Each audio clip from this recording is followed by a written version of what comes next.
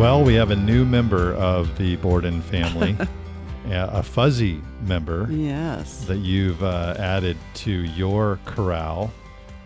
And so I think you should tell everybody about your newest child, because I'm an only child. Yes. So it's a significant thing when there's new members in our family. Yes. Well, I've tried over the years to, purchase and add several brothers for you. This is in relation to what you're asking, our fourth golden retriever. Not at the same time. No, not at the same time, in different periods. And then we go through the unfortunate grief of them dying, which is always a consideration when you get another one, but we try not to think about that. At any rate, we added a Goldador, something new in my vocabulary. It's mixing a golden retriever and a Labrador. This one is 3/4 golden and 1/4 Labrador. His name is Cody. We named him Cody, or Cody Cowboy if you want to put a middle name with it. And we got him at 10 weeks old. He's 14 weeks now. And he's just a delight to the Borden family. I wish the radio audience could see him. We could hold him up. Yeah. But we can't. We can only talk about him. Well, he is, we could post him on Facebook. We maybe should. Yeah, he's a cutie. Cody Cutie. He's so soft. Or Cody Cuddly. I got a lot of CCs to go with it. We have a golden retriever ourselves named Buddy, and he's now just about to turn 2. And it's amazing how, in comparison, how soft Cody is as a newborn puppy or a few weeks old. And how quickly they grow. Yeah, I mean, grow fast. They do. It occurred to me the other day, though, that if Cody is essentially your direct descendant here as a dog, that makes him my brother. Yeah, well, that's what I said. I tried to give you siblings over the years when we did have no more children. And therefore, he's my kid's uncle. That's right. So he's Uncle Cody. That's right. That's cute. Which, by the way, your kids spent the night this past weekend, and we introduced Cody to him.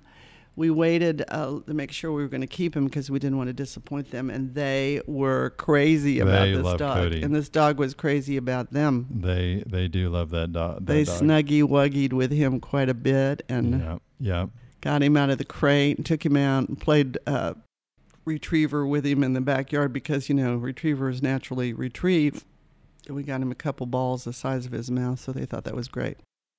Well, we're continuing to talk about evangelism today, and we wanted to talk about it from the perspective of how do we preach the gospel through our lives in our professional lives, and discuss that a little bit, and maybe some examples from your professional life and my professional life of how we try to live that out. So much I feel like in the world today, so many feel like they need to keep their religion, quote unquote, a secret because they don't want their professional colleagues to feel like they're pushing it on them or they're light under a bushel, to put it scripturally. Right. Yeah. When in actuality, unfortunately, I think a lot of the time that turns into hiding the light instead of putting it on the lampstand for all to see, or, we're called to be a city set on a hill that cannot be hidden. Right.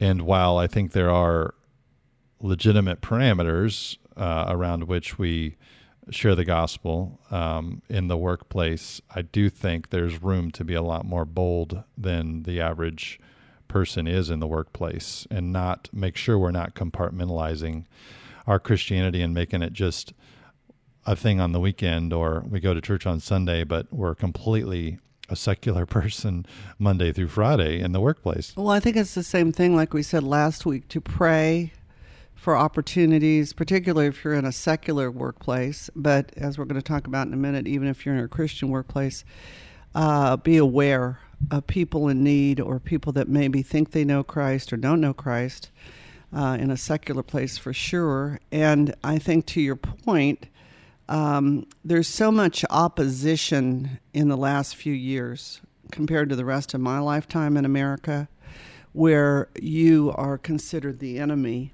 as we talked about with Esther a couple podcasts ago. Like the Jews in Israel were the enemy, and they tried to turn King Xerxes against the Jews, and we're going to annihilate them. It's kind of like how we are today. we're like the enemy because we stand for truth, we stand for righteousness, we stand for the one true God, and that's trying to be squelched by the enemy, of course, operating through people that you that are listening to us are around. And so therefore we have to be bolder than that. Right. Yeah. Well,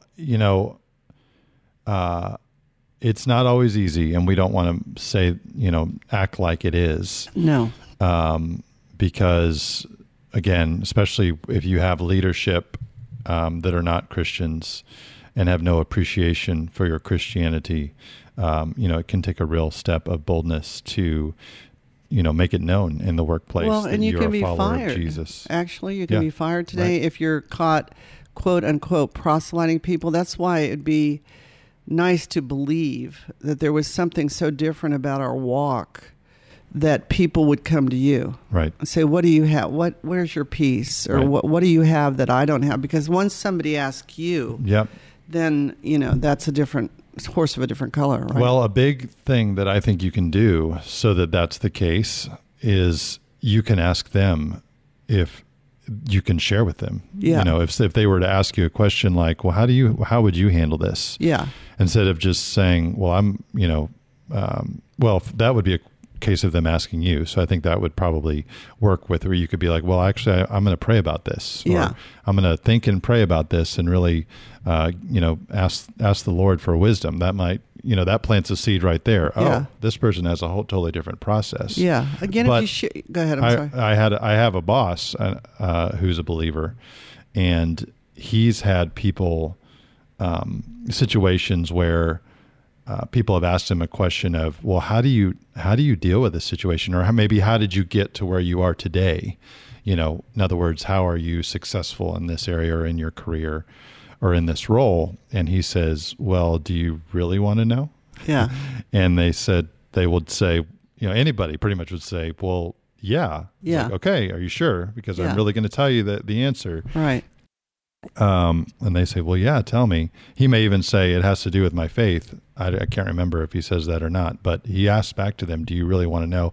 Make sure he gets permission, consent. Yeah. And then he tells them, well, it's, I whatever, give it to God. I pray through it. The Lord has really brought me to this place, however that answer goes. And at that point, they've invited you in. Yeah. Right.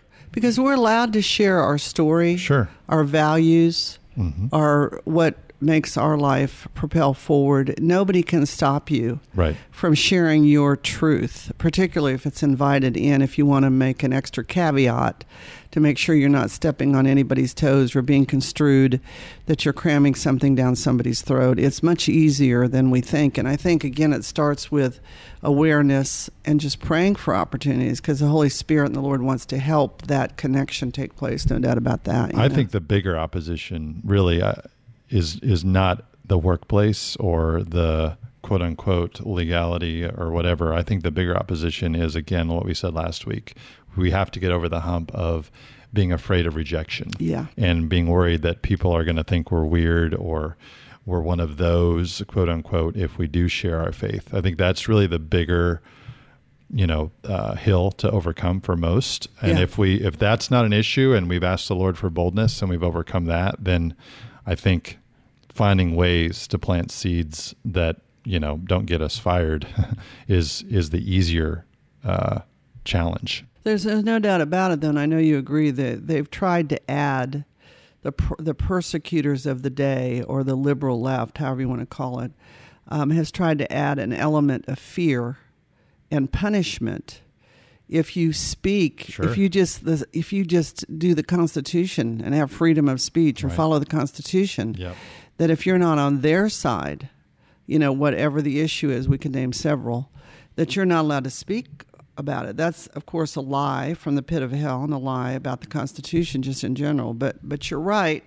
I think that the boldness starts out, or lack thereof, from people fearing rejection, Yep. because there's been so much rejection. And then if you want to add to it, well, oh my gosh, what if I get fired or whatever? And, there may be some standing today for getting fired. Right. Or whatever. I mean, honestly, if what if that was the result of us standing up for our faith? That would be worthwhile. Rather than being thrown to the lions, you mean it could be a lot worse?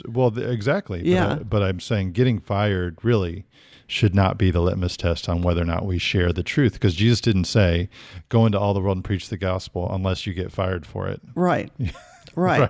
But I'm just saying, in America, you didn't have to worry about that. True. In most of the decades before now. Right. And then they've called it a hate crime to be, they're trying to construe Christianity as racism, like being another culture, like African American, which is so much of a lie too. Right. And it's not a hate crime. We know it's a love opportunity to introduce them to Christ. But if they can construe it like that and get you blamed for it, and some people have lost their jobs, their churches, whatever. I'm sorry to say, or been sued for their stand, and it's happening more and more. There are great organizations out there. If you ever find yourself in that situation where you've taken a stand and you are now facing legal repercussions for it, or you've been attacked in some way for it, there is a great organization that's led by Kelly Shackelford. What's the name of it? Can you remember? I'm not forgetting sure. it off the top of my head. Can't remember the name of it. But while you find that, there's also the brothers at Regent University, which I can't say that name right off the top of my head. In other words, many professional lawyers are fighting back on behalf. First Liberty, okay, of Christians. You know what the one is at Regent? No, I don't know that one. You can look up that one. Okay. But First Liberty is located here in the Dallas-Fort Worth area where we are, and we've heard Kelly Shackelford speak on multiple occasions, and what they do is they essentially request, or I think they probably have lawyers coming to them on their own asking to be involved, but they'll volunteer their time, lawyers will, to fight cases to represent people whose religious freedom has been threatened, and therefore they're an organization that's, I believe they're nonprofit, and so you can contribute to help pay the way for those cases to be defended. But they're winning and defending all kinds of amazing religious liberty battles for people that are standing up for their faith and getting a backlash for it. Yeah, this is called the Center for Global Justice at Regent University. I think there's another name I was thinking of, but anyway, that'll take you to it if you looked at Regent University. And basically it says, has stepped forward to equip Christian advocates to promote the rule of law and seek justice for the world's downtrodden, the poor, oppressed, and enslaved, which includes sometimes us as Christians. So that's a really good point. There is nonprofit help where people donate, because, the one thing that people think of, oh my gosh, I don't want to be sued because I don't have the thousands or maybe millions of dollars it takes, like somebody that's wealthy. But you do have organizations that donators provide that money, and they want to set a precedent, because unfortunately, right now, things are run in our society by the last court ruling rather than a law. If like Roe v. Wade that's just been turned over, that was done in the 60s, and because they said that abortion there was legal, then it became legal for the whole country because of that last court case, rather than Congress establishing a law. Congress establishes a law, the Supreme Court, or they interpret the law, and the president executes the law. That's the way it's supposed to be in the balance of powers, but it's gotten muddied in our lifetime. Yeah. And so anyway, that's a good point. There is help, right? Right. Yeah. So in the workplace, one of my favorite ways to share my faith is something that I saw modeled by somebody who I greatly respect. And what they would do is, when they were having a meal with people in a business setting, so not necessarily people who are believers, maybe you don't even know what their faith stance is, but because typically, I know, I'm sure most of our listeners do this, but we, before we eat, would give thanks to the Lord and pray before our meal, right? Yeah. I am not willing to give that up just because I'm in the presence of somebody who doesn't believe. Good point. I believe that would be a compromising of my faith to not freely exercise what I would normally do if they weren't sitting across from me. So I saw this modeled and I thought, wow, that is awesome. Historically, what I would do before I saw this modeled is I may just bow my head and pray silently to myself, which in and of itself could be a witness if someone sees what you're doing, but they also might think you're fainting or that something's wrong, right? Yeah, right. So what I had done historically is at times I would say, excuse me, or I would just say, I don't know what I would say. But when I saw it modeled openly where someone would actually ask the person across from them, hey, I'm going to bless the food. I'm going to give thanks for the food. Would you like to join me in doing that? Almost 99.9% of the time, people will not refuse that. And again, you've asked for their permission, right? But it's such a great place to insert a prayer. Yeah. And then you can actually take the opportunity to pray for them. Correct. And, and so I've found that to be a tremendous tool, if you want to call it, an opportunity when I'm in a situation with someone that doesn't know the Lord, or that I don't know if they know the Lord, to say, I'm going to bless the food. Do you mind if I do that? And then they join, or at least listen, right? They may not be praying, or they may not be agreeing, but they're listening. And I thought, when I first saw that, I thought, man, that is awesome. And out of that can come so many opportunities where people ask later, hey, I noticed that you prayed, or I remember when you prayed, that really ministered to me, or it can spark in them asking you more questions about your faith. Yeah. Has that happened? Can you think of an example where you went from a prayer and they ask you, like, why? I mean, I was just thinking the verse Exodus 23:25, which we learned at Redeeming Love, bless your, there's many versions, but basically it says, bless your food and water, and the Lord will take sickness from among you. So the bottom line is, you're showing that you appreciate the food, you're not taking it for granted, you're blessing it. In this day and age, it might keep you from getting ptomaine poisoning. But anyway, that does say, you take sickness from among us, just in general, not just over your food. So the bottom line is, it could lead into many different things, but definitely it shows where you stand with the Lord. And they think about it. If they maybe they don't interrupt the business meeting or the lunch business meeting or whatever to go into it, but I know they think about it, because it is.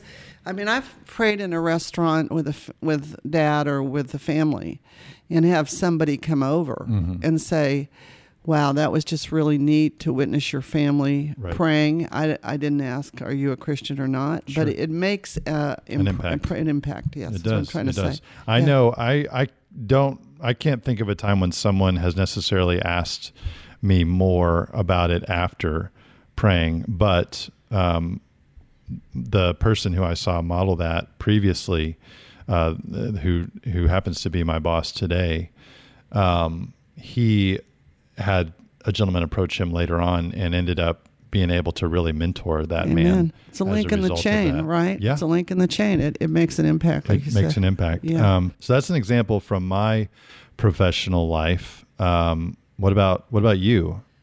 Well, I have a little bit different opportunity because I advertise as a Christian psychologist, not a psychologist who is Christian, a Christian psychologist on the radio. And what I mean by that, I usually say, or this is what this means to me, that I'm living out Christianity. If you come to see me as a client, I'm going to include biblical standards and principles and prayer. And what I know about all problems begin with a solution when you start with the King and Kings and the Lord of this universe. I have them sign a consent to treat, talking about getting permission. My clients sign a consent to treat that I'm coming from a biblical Christian perspective that includes all that I've said, and that they want that involvement because, as you know, we believe, and it's true, that we are spirit, we live in a body, and we have a soul.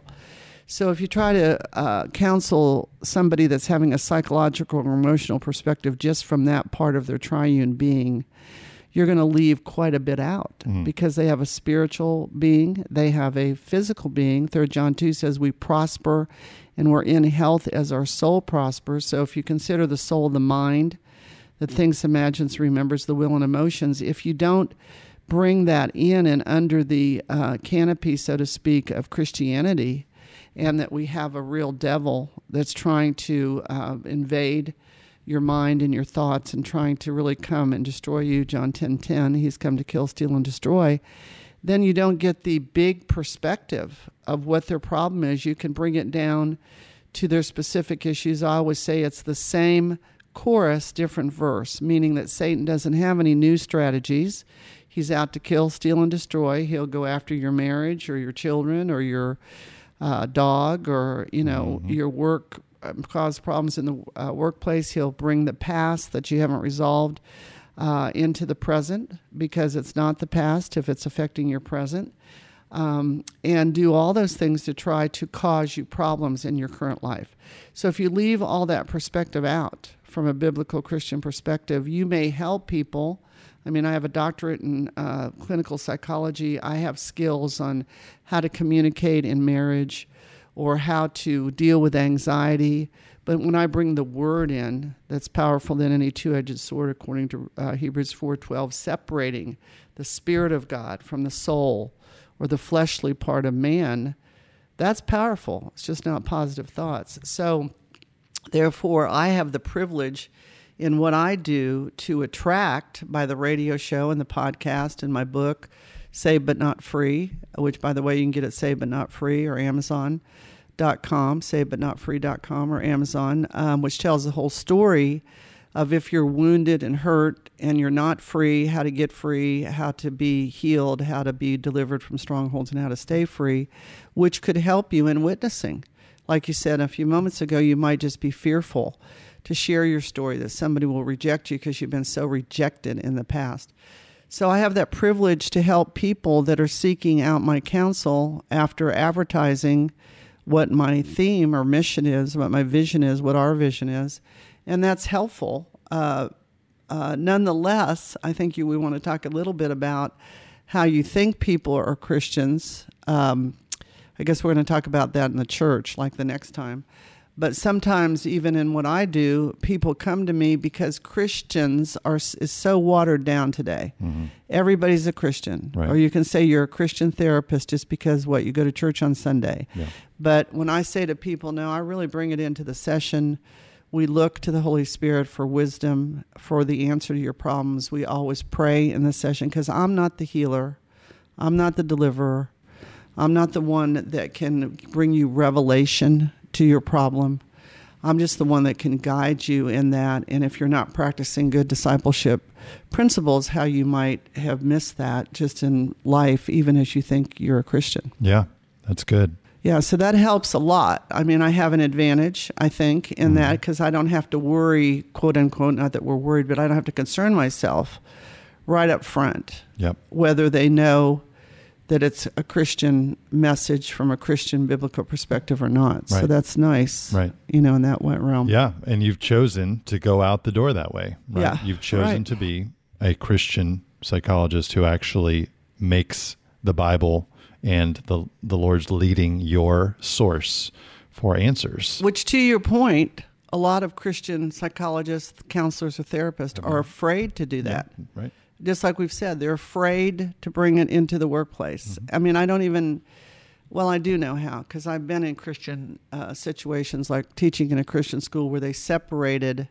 I was actually told, and you know this story, well, that's what we do on Sunday, but on Monday, we do this. And I'm going, wait a minute. When we are talking about students or dealing with students and stuff, but that is a mentality that when I'm among Christians, like you said, I'm going to walk as a Christian, but on Monday, I'm going to act like my neighbors or my work associates, and they can't tell any difference. That's probably what's wrong with evangelism, right? Yeah. It reminds me of that song we sang as kids that said, "Isn't it grand to be a Christian? Isn't it grand? On Monday, Tuesday, Wednesday, Thursday, Friday, Saturday, and all day Sunday." Yeah, right. It's not supposed to be separated, It's not. It's supposed to be every day. But it comes from being afraid and, like we said at the very beginning of this podcast, hiding your light under a bushel. Yeah. Yeah. Another really powerful tool, I think, to use in the workplace is to lead Bible studies in the workplace. I like that. Again, not forcing anybody to come to them. It's Yeah. just making an invitation. Right. And years ago, in my when I worked in the medical device world, I would have a Bible study with other believers, but we would do it in our cafeteria area, and people would be walking by, and I think it just again is another opportunity to do something unique. And when they see you sitting there with your Bible open, certainly it will make them ask the question or make it known that, oh, I didn't know that person was a Christian, or I didn't know that obviously they're outward believers, Right. And maybe that's somebody I can go to for when I have a need. Or they might ask, gee, he has a lot of success. I wonder if that has anything to do with it. Well, I'm inundated with problems. Right. Not that we don't have problems, but we have some solutions maybe that they don't have, And it gives you an opportunity to pray with your colleagues about work situations for those that are believers. Yeah. And gives you a venue to invite others to come if they want to, that maybe aren't believers. Or maybe that are searching. Currently, I'm blessed to have a team of people that are believers. So I'll say that up front. Everybody on my team at this point, all the people that work for me, my direct reports, are believers. So that is helpful to this end, and is an enabler to what I'm about to say, which is that I have asked. We basically have a devotional time that we do round robin every morning, where we basically give a different person the opportunity each day to lead our meetings in prayer. And that person usually just greatly encourages everybody in the group by lifting each of us up in the group and praying for our families and whatever we're dealing with in the workplace as a team or individually. And then that person will bring an encouraging word, whether it's a topical, study or something the Lord's showing them in their life. But I've even invited it to be, hey, if you want to just bring a joke that's funny, that makes us laugh, something that's uplifting. And we've had some powerful times just sharing our hearts with each other and lifting each other's needs up. Obviously, again, that's harder to do if you have unbelievers in a group like that. But if you do have believers involved in meetings like that, I highly encourage you to incorporate prayer time into those meetings, because I really believe it's a calling that the Lord's given me at this point in time to be able to do that every day. And I've seen members of my group grow in their relationship with the Lord, or be encouraged in their relationship with the Lord as a result of those times. Because I'm going to guess even people employed in Christian companies maybe are reticent to lead out like that. And I like that, because I know your life verse is seek ye first the kingdom of God, and all these things will be added unto you. I can only imagine when you do that, that God honors it, because he's a rewarder of those that diligently seek him. And like you said, not only is it for yourself, but it's for your company. It's for each individual.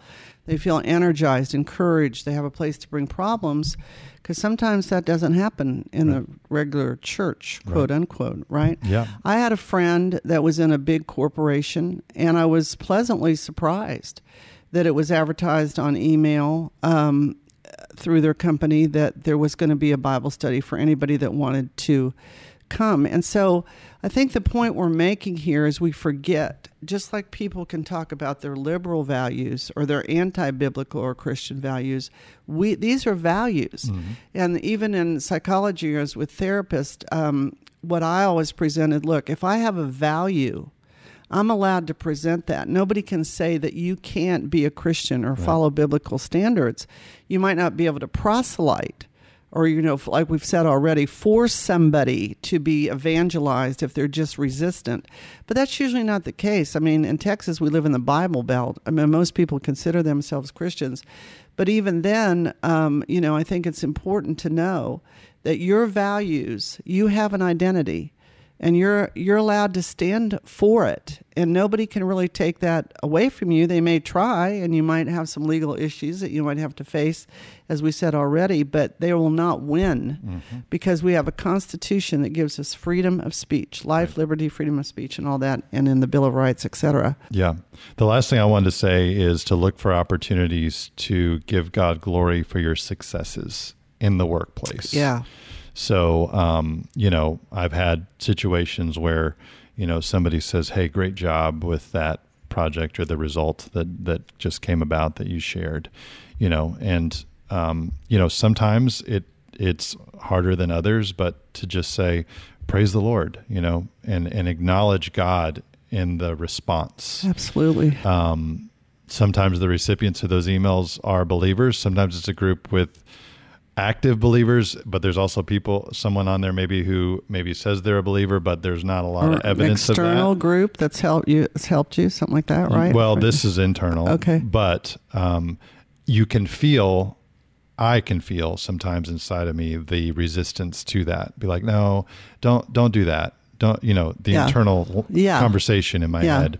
Like, let's just keep this, professional or whatever, which I recognize as, again, that's that fear that the enemy tries to bring on us to, hey, don't step out there too far because you don't want people to be turned off to you and it inhibit your successes. But the Bible says, like you said, seek first the kingdom of God and his righteousness, and all these things will be added unto you. It also says that if we acknowledge God, that we will have success in our ways. Well, the scripture I'm thinking about, if I be lifted up, I will draw all men unto me. I don't know if that's the verse you're thinking of, but in all your ways acknowledge him, and he will direct your paths. Correct. That's in Proverbs. I'll find the reference 3, here in 4, a minute. 5, and 6. Trust. That's right. Trust in the Lord with all your heart, and lean not on your own understanding. In all your ways acknowledge him, and he will direct your paths. Or another version says he will make your paths straight. And so, if that's what the Bible says, that is I believe, a promise. Yes. You may get some pushback. Not everybody may accept your praising God for your successes, but God's promise is that when you acknowledge him, he will make your path straight. And that's what I want to have happen in my life. And I'm not saying that I insert that into every response of every single success, but I do think about it when there are accolades, and I want to be ready to do that. And I've done that on multiple occasions. And I think it's significant because again, it makes people pause and say, oh, I didn't think about God in this context, maybe. Well, a couple really foundational principles come to mind. First of all, Proverbs 14:6 says, a scoffer, which is somebody that takes the credit when they shouldn't, by the very attitude of his heart is deceived to the wisdom that he needs, but knowledge is easy to him being teachable understands. And the two hardest things to deal with in life is rejection, that we've talked about quite a bit. If you're wounded, you'll be fearful to step forward for the kingdom. But also, if you're successful, it's hard sometimes to deal with praise because we're supposed to deflect that glory back to the Lord. And that keeps you humble. It keeps you in a mindset of, yes, I have made some right choices, I've done some things, but without him, I'm nothing. With him, I'm everything. And that's a principle too. And to your point, at the end of every prayer, this was something that the Lord taught me to do, and it just becomes second nature. When I get done praying for a client, I say, and Lord, we give you all the glory for what you have done, what you are doing today in this session, and what you're going to do in advance. And that's also a testimony.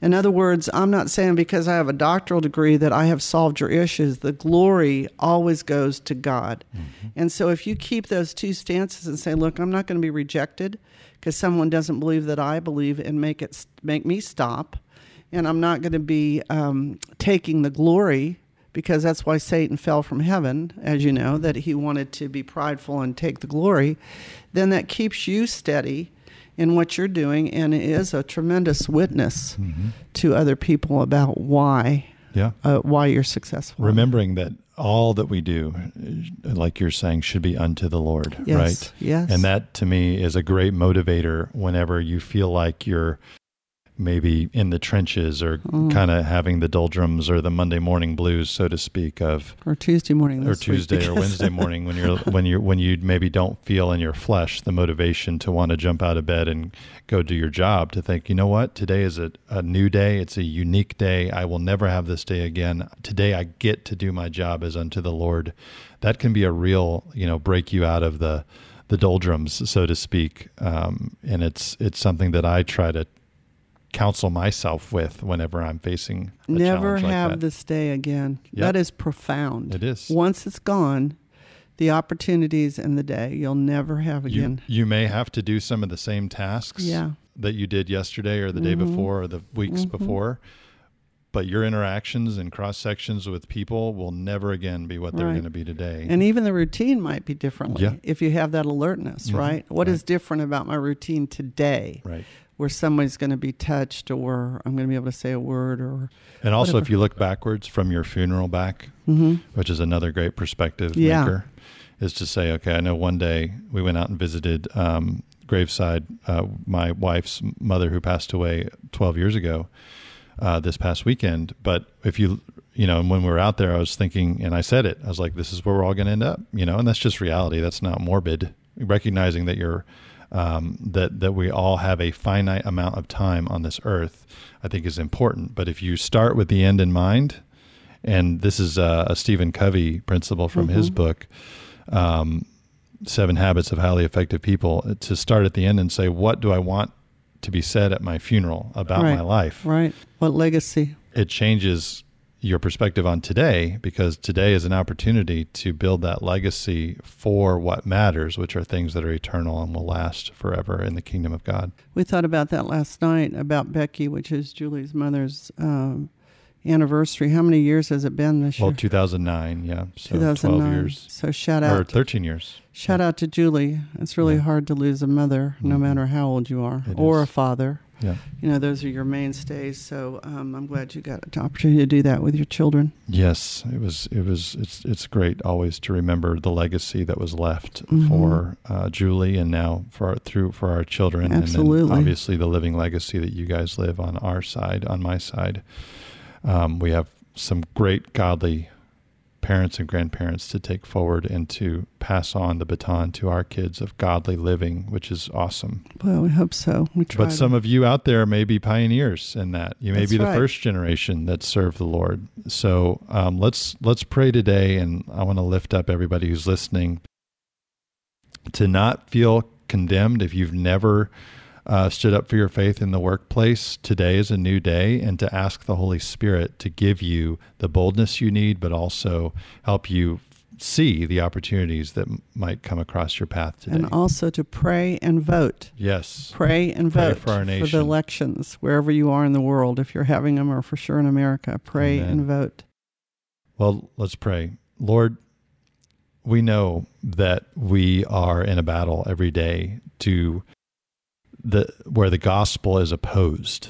And Yes, Lord. we have an opportunity, because we know you, Jesus, as Lord and Savior, to take this treasure we hold in earthen vessels and hold it out to those that don't know you or have never heard of you or don't realize the freedom and the eternity that can be had in you, Jesus, if they'll just submit to you and the free gift you've given us through Jesus dying on the cross and paying for our sins. And all we have to do is accept it and believe on you, accept it and make you Lord and Savior, and we can live forever with you. So Lord, we ask that you would show us opportunities that are in our path today and tomorrow and the rest of this week and ongoing in our lives. Yes, Lord. Give us creative Thank you, ideas Jesus. on how to be a witness to those around us that we interact with every day. Help us to build relationships with people around us, so that we have the rapport with people to share our hearts with them. And Lord, we just we make a choice to be bold and to look for those opportunities going forward, because we know the Great Commission has been given by you, Jesus, to go into all the world and preach the gospel. And today is a unique day that we'll never have again. So help us to use it wisely and use it well for your glory, God, we pray. And Lord, we lift up our nation. Lord, we ask that there would be revival in our land, that there would be change from the top down, Lord. For those that seem like maybe to us, like they would maybe never know you, but Lord, you can change hearts. You Yes, can quicken Lord. hearts. Thank You you, changed Jesus. Saul's heart and made him Yes. into Paul, Thank you, Lord. who was attacking and killing Christians. Thank you, Lord. Lord, we ask you to change the hearts and minds of the leaders in our land, encourage those that already know you to stand for you. And Lord, we pray that there would be revival and that people would pray for our nation and vote in these November elections that are upcoming and ongoing. Lord, help us to be alert and take action in the elections around us to make a stand for you, Lord Jesus. I pray in Jesus' name. You know, Lance, I was just feeling the Holy Spirit was saying to me that one of the ways we can be a witness is just not be a chameleon. We kind of said that. But like if your work associates cuss all the time and you don't, that stands out. And don't become like them just because you're around them to be cool. If your standard is not to use profanity, because that's what the word says, how could blessing and cursing come out of the same mouth? Then just stand. And if they don't, what you'll find usually, I think, is that the people will acclimate to you, maybe, and they'll stop cussing or they'll see you're different. But if they don't, let's try to stay and act like we are every day, all the day, rather than becoming like those that are around us because we feel like we have to fit in. And I think that what the Holy Spirit's saying, it goes back to feeling accepted in the beloved, Ephesians 1:6. Whether your colleagues or workplace people or your neighbors or anybody don't accept you, Jesus does. If you stand for that and you get healed if you need to, if you were rejected, then you can stand and be true to yourself, true to the one true God, no matter what situation you're in. So, Lord, we thank you for that thought. I pray that would encourage someone today to be a difference, to make a difference just by being who they are and knowing you and pleasing you rather than their friends or colleagues or supervisors or whatever. And we thank you, Lord, for everything that's been suggested. We apply it to our own hearts, Lord. We in no way have arrived in any of these things that we're sharing. So we take it to the audience that's listening and we take it back to ourselves so we can brighten the corner where we are and change the world for Christ, going into all the world and preaching the gospel. In Jesus' name we pray. Amen. Amen. Amen. Well, thank you for joining us today on the Totally Transformed podcast. Come back next time as we conclude this series on evangelism and having a lifestyle of evangelism.